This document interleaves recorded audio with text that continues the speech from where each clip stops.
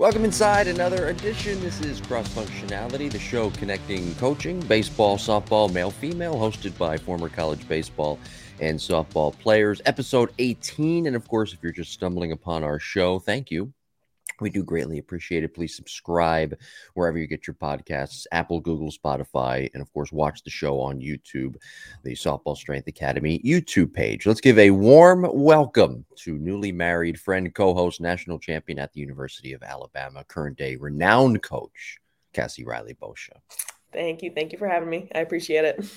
Welcome back, of course, episode 18 today. Last week, we had your former head coach, Pat Murphy, on, the current day head coach at the University of Alabama, led your team, your softball team, to the 2012 national championship. I found this out last week, and I got to get your reaction to it.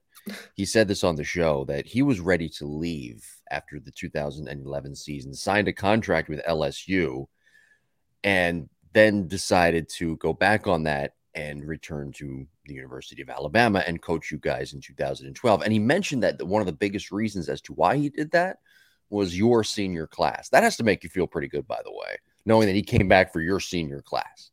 For sure. And it was definitely, it was neat because I don't think any of us thought it that way. I don't think any of us was like, oh, how could he leave this senior class? It was just, we had been, pretty tight knit. We had formed some pretty cool leadership roles. And I think everyone was excited about that year because we thought, okay, we have all the leadership factors, all the team chemistry factors in place for it to really happen this year. So it was almost like a little bit of a blow to think like, man, would we still be able to do that if he wasn't at the helm? And the answer's, probably not.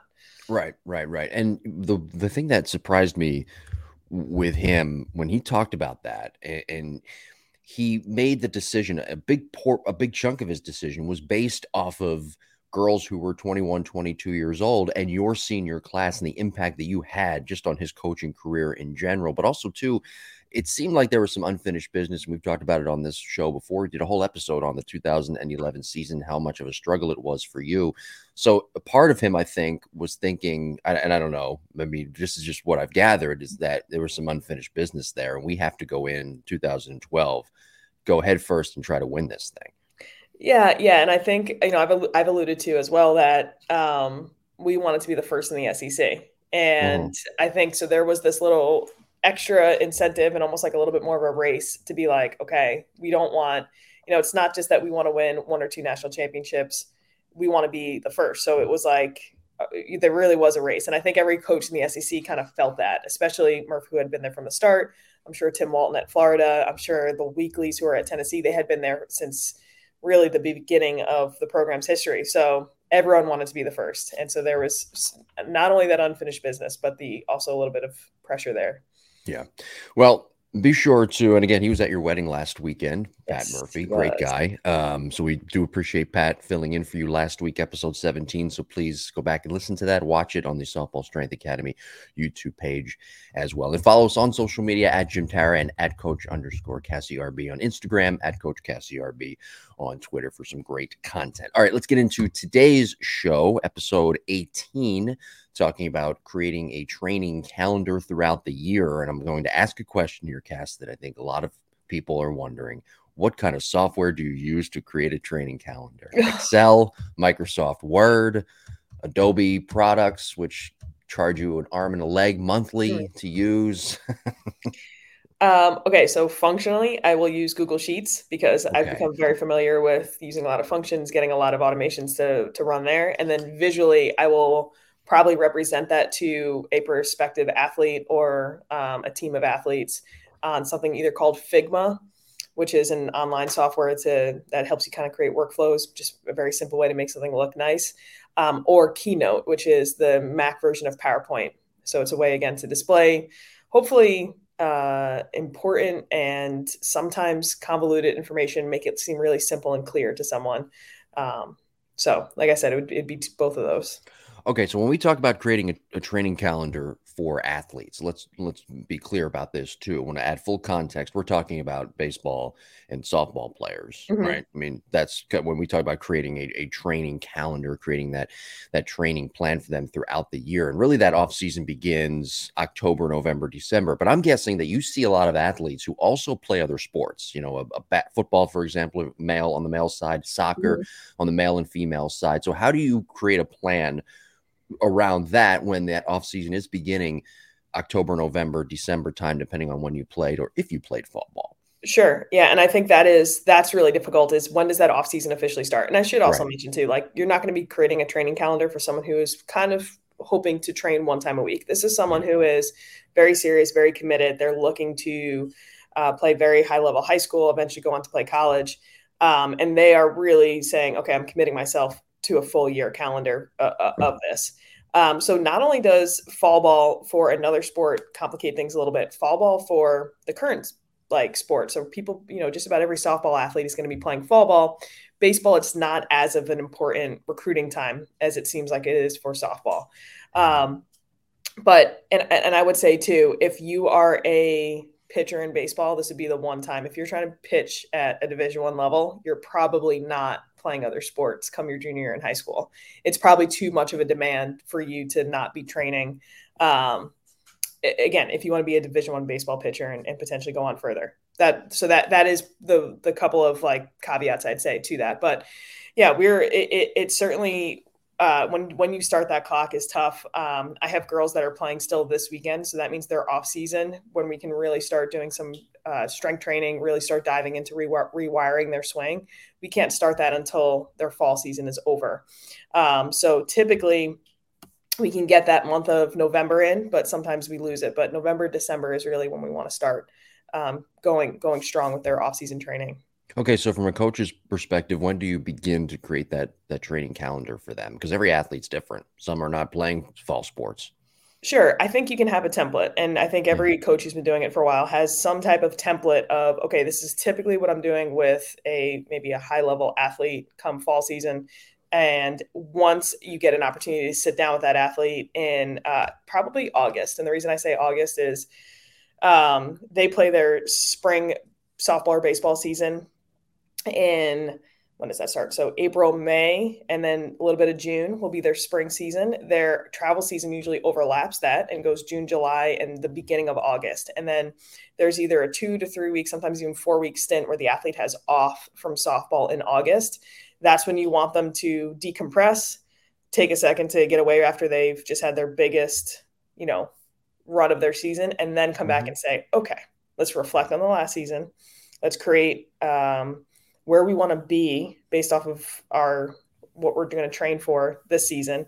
And then let's start to create some milestones. Let's start to create some pockets of training. Let's figure out what your upcoming schedule is. Because again, too, tryouts are happening. So depending on what travel team you're playing for, that also dictates your calendar. So August is a big month for prepping for that.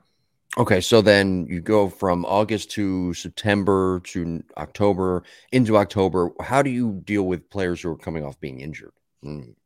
Yeah. I mean, yeah, an injury can happen right at any time. So just like anything else, it becomes like you kind of scrap what you had, right? You crumple up what you had, and you start to figure out, okay, how bad is this injury? How much attention does this injury need? Because sometimes, an injury of like, let's say something, I'm trying to think of something typical, like let's say an ankle sprain. Oh, okay, hamstring. Or hamstring, yeah. Something that's nagging injury. Exactly, nagging. It's not an acute thing that necessarily is a break or like a torn ligament, whatever it may be. So something that's nagging, they can still do most of their training with modifications. So really, we just need to modify the current plan. We have something that is very serious, that requires surgery, that requires time off, whatever that may be. Honestly, I think concussions are probably the hardest thing to come back from because it is so difficult for an athlete themselves to be like, all right, am I just kind of a little bit tired today? Or am I extra tired, extra fatigued because my brain isn't healing? That's the hardest thing for us to manage coming back. But what you do is you say, okay, do I need to completely scrap what we've had, or do I need to just modify? Yeah. And again, you do this long enough and you work with professionals long enough. We have a tremendous sports chiropractic individual, Dr. Brett Ponieros, in our building if I ever need a guest to talk, he'd be another phenomenal guy where he has made it his job to be like, okay, how do we take the current plan and here are the exact modifications we need to do in order for this female or male to get better, but also still continue on their training plan. So again, it's just adapting. So what about, okay, when we're talking from the offensive side, from the hitting side, both baseball and softball, when are you starting to look at certain mechanical adjustments within that, or at least putting it into your training calendar to then being able to progress to other little things like the mental side or small other mechanical adjustments that you need to tune up for the beginning of the season? Sure. So I really do feel like if there's something to rewire, if there's something that we need to make a significant change on, we want to try to get that done before February. We want to try to really make sure that is fleshed out, but we also have to identify why that's happening.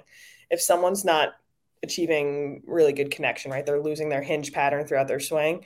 Yeah. That might not necessarily be corrected in the batting cage. That might be something that we need to correct in the weight room. And so we need to identify that. And depending on the reasoning, some people have grown really fast or don't possess enough lower body strength to hold themselves in certain positions.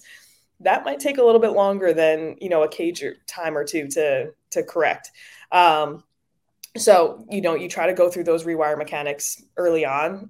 You try to address them early on, try to figure out why and follow along a plan. Because here's the other thing too, as a coach, you want to trust your professionalism and you want to say, okay, this is what we feel it is. This is the plan we think it's going to work, but we need to retest pretty frequently to make sure we're right too.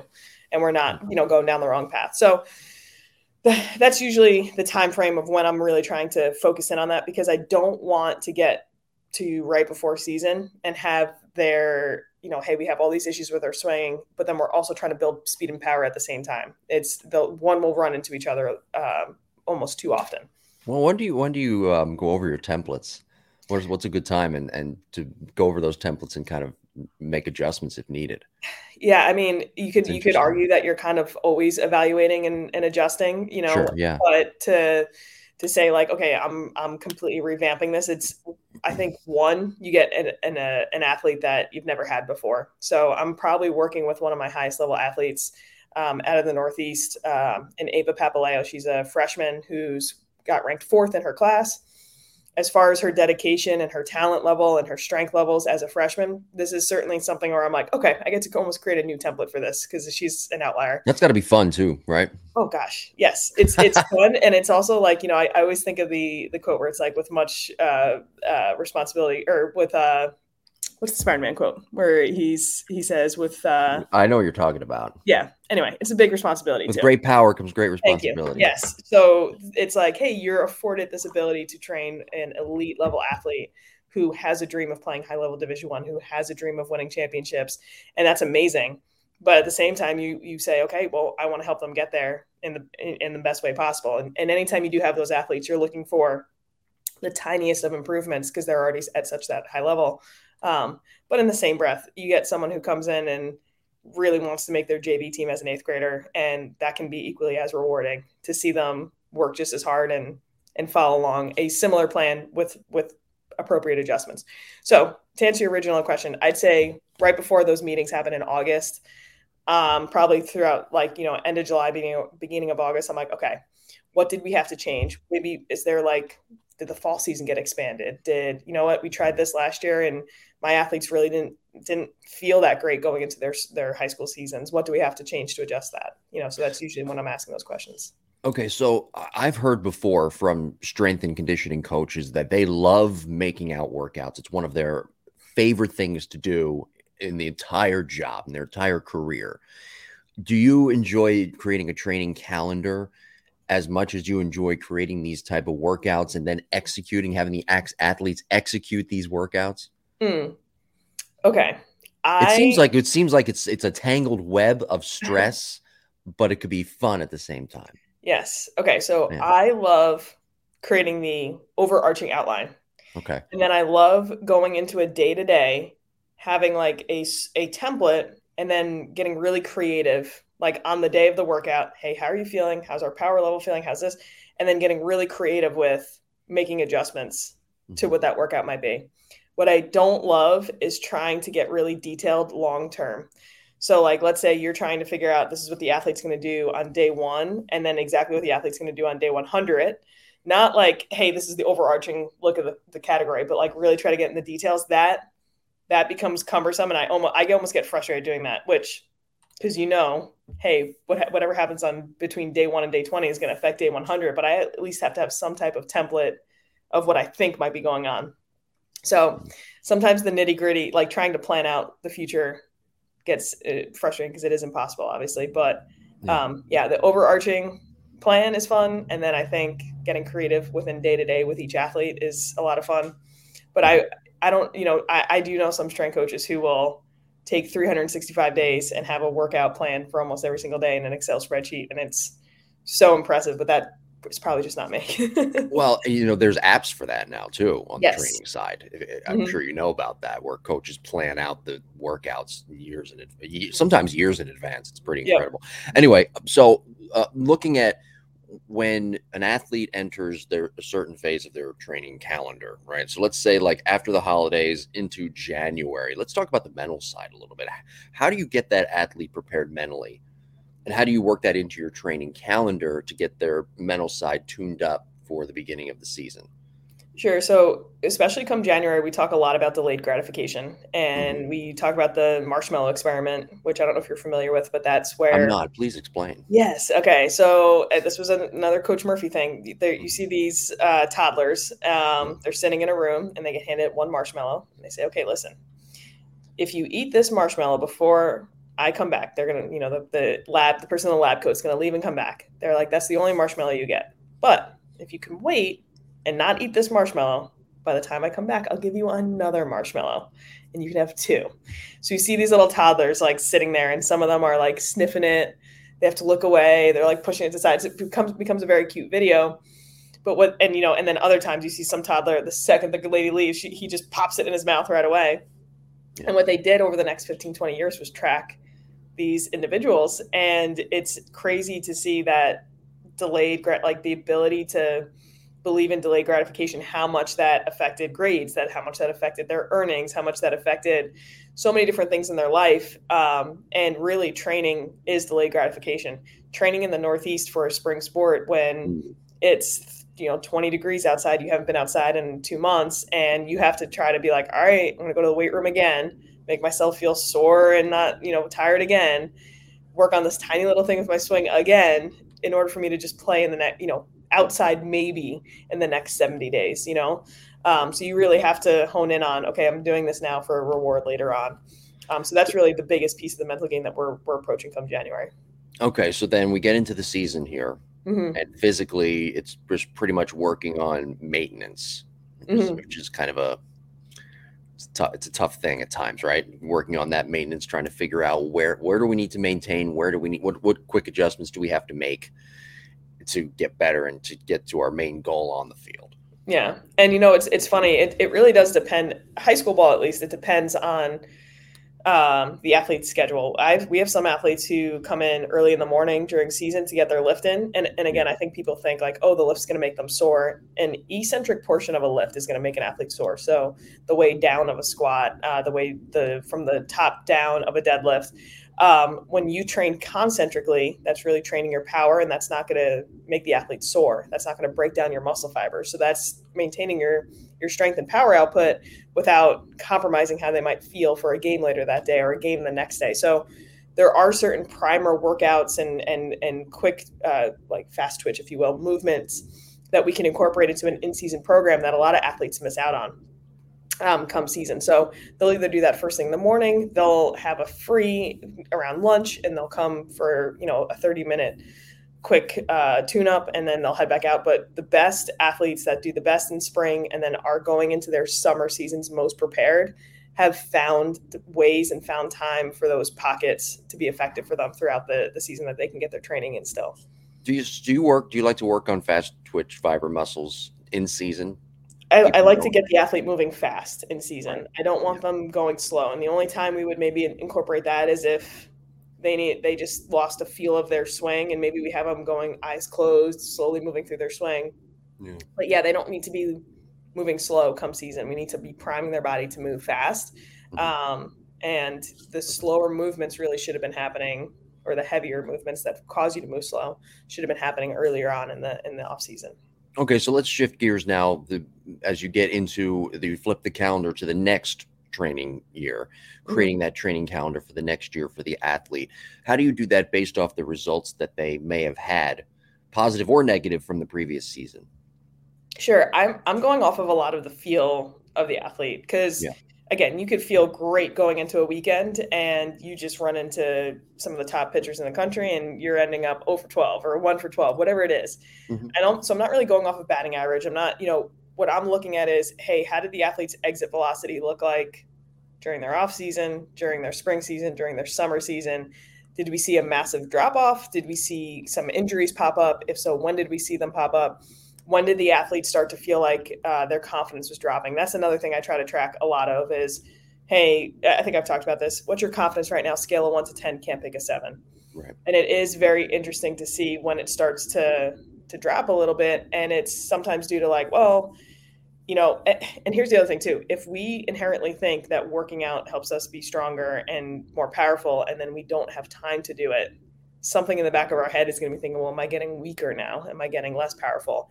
So when an athlete's schedule gets really busy, when they all of a sudden don't have as much time to train, when they're flying from one place to the next, all of a sudden their confidence going into their next tournament is, well, did I do everything I needed to do to be ready for this next tournament? And their confidence starts to drop. So, maybe that's an opportunity to, depending on how their travel is, teach athletes how to work out in their hotel room, teach athletes how to get, basically satisfy that need to be doing something productive and fast twitch in a completely different setting for them. Sounds like you have some classroom study built into your training calendar. Yes, we try. I think any coach who I think's played the game, or at least maybe has struggled with their mental performance while playing the game, hopefully tries to fill that gap for their athlete. Yeah. Because I do think, especially in as a hitter in baseball or softball, it's needed. Yeah. Especially in those. Arguably two of the hardest sports to play. Skill sports, I guess, is probably the right word. I think so. Sports. Because I've always said baseball and softball players, along with hockey players, are probably the most skilled type athletes in the world. Probably the most skilled athletes in the world. Where football and basketball players are probably the best athletes in the world, but it's a little bit different with baseball and softball. I think lacrosse too has phenomenal athletes, but it's neat too because like you typically soccer, really good athletes. You start to see what sports like kind of coincide. Like you have people play football or in the fall and then go into play, let's say like soccer in the summer. You know what I mean? I feel like those sports kind of go hand in hand sometimes. Lacrosse in the spring. Yeah, and I've heard from somebody before that if you're a baseball player and you're a position player and you play football in the fall, your bat speed actually slows down. Playing football slows down your bat speed and your bat quickness. Is there any truth to that? I've heard that before. So I think if you've maxed out your strength, right? Like if you are an athlete who's like, you don't need to be lifting any heavier. So because there's a point where you're like, okay, I don't need to be lifting any heavier. I need to get better at my specific power specific movements.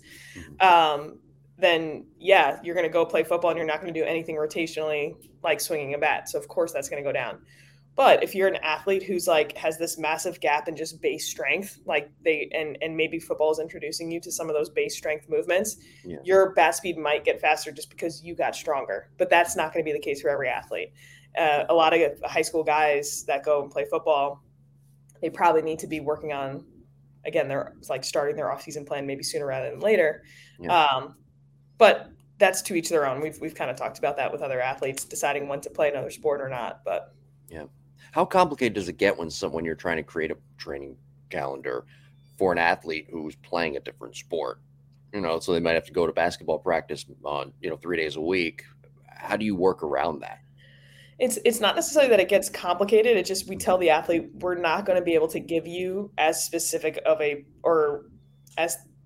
we're not going to be able to give you the best plan that you could have. And it's almost like you can lay out like if you did not play basketball, this would be what you'd have. And this is, you could see how you're progressing from this phase to this phase to this phase, because you're in here 4, 5, 6 days a week, really working on your whole off-season training plan.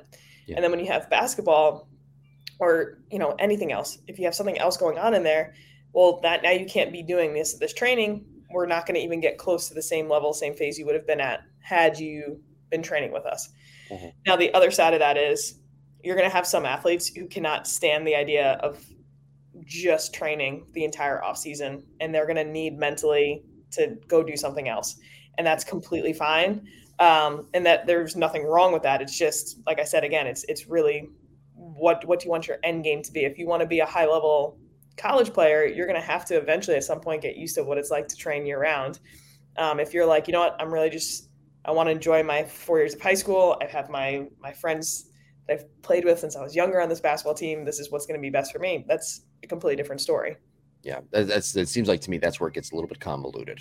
Yeah, it just, especially because schedules change. It's not like, hey, here's your basketball schedule, here's when games are, and we're going to go from there. I mean, it's a little less with an outdoor sport, but courts change, practice times change, things change to the last minute that it does become a little bit difficult to plan out for an athlete what we're doing.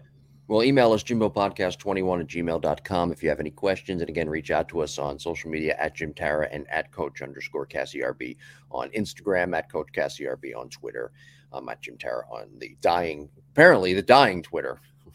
Still working. I woke up the other day, I'm thinking Twitter's going to be dead finally. My wish will finally come true, and it's still there. So reach out to us on the apparently the dying Twitter. Instagram's not dying apparently, though. That's thriving. It's thriving. Jimbo Podcast 21 though at gmail.com is probably the best way to reach out if you have any questions, any further information on creating a training calendar that coaches and players or prospective coaches in the future should know about.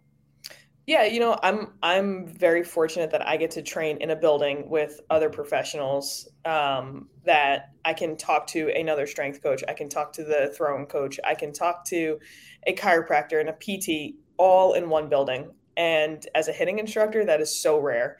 And so if I want to just, there are certain times I oversee all phases of it, but there are certain times with athletes where I'm like, hey, they need something way more specific. I'm sending them over to here. They need a more specific speed program, whatever that may be. I think it is so important for coaches to communicate even when they're not in the same building. So if you're working with an athlete in the batting cages and you're trying to work on something, and then that there's another coach working with that athlete on something completely different, you guys should probably get on some sort of same page so that you don't hurt the athlete.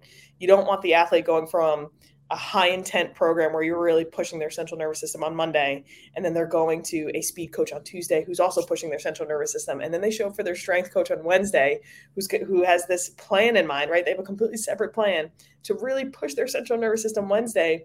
That athlete hasn't recovered at all.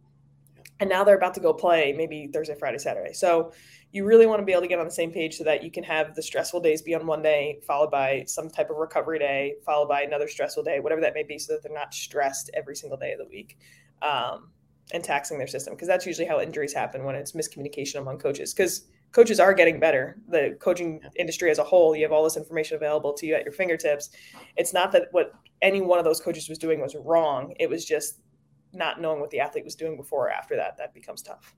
All right, what do you got coming up at Softball Strength Academy? Cool. Our hitting library, or hitting vault, really. I saw that. Yeah, very exciting. It is days away. We are actually just waiting on our website server to tell us we're officially live, and you'll see it on. So hopefully, bearing no internet explosions, by the time this podcast airs, that vault will already have been out.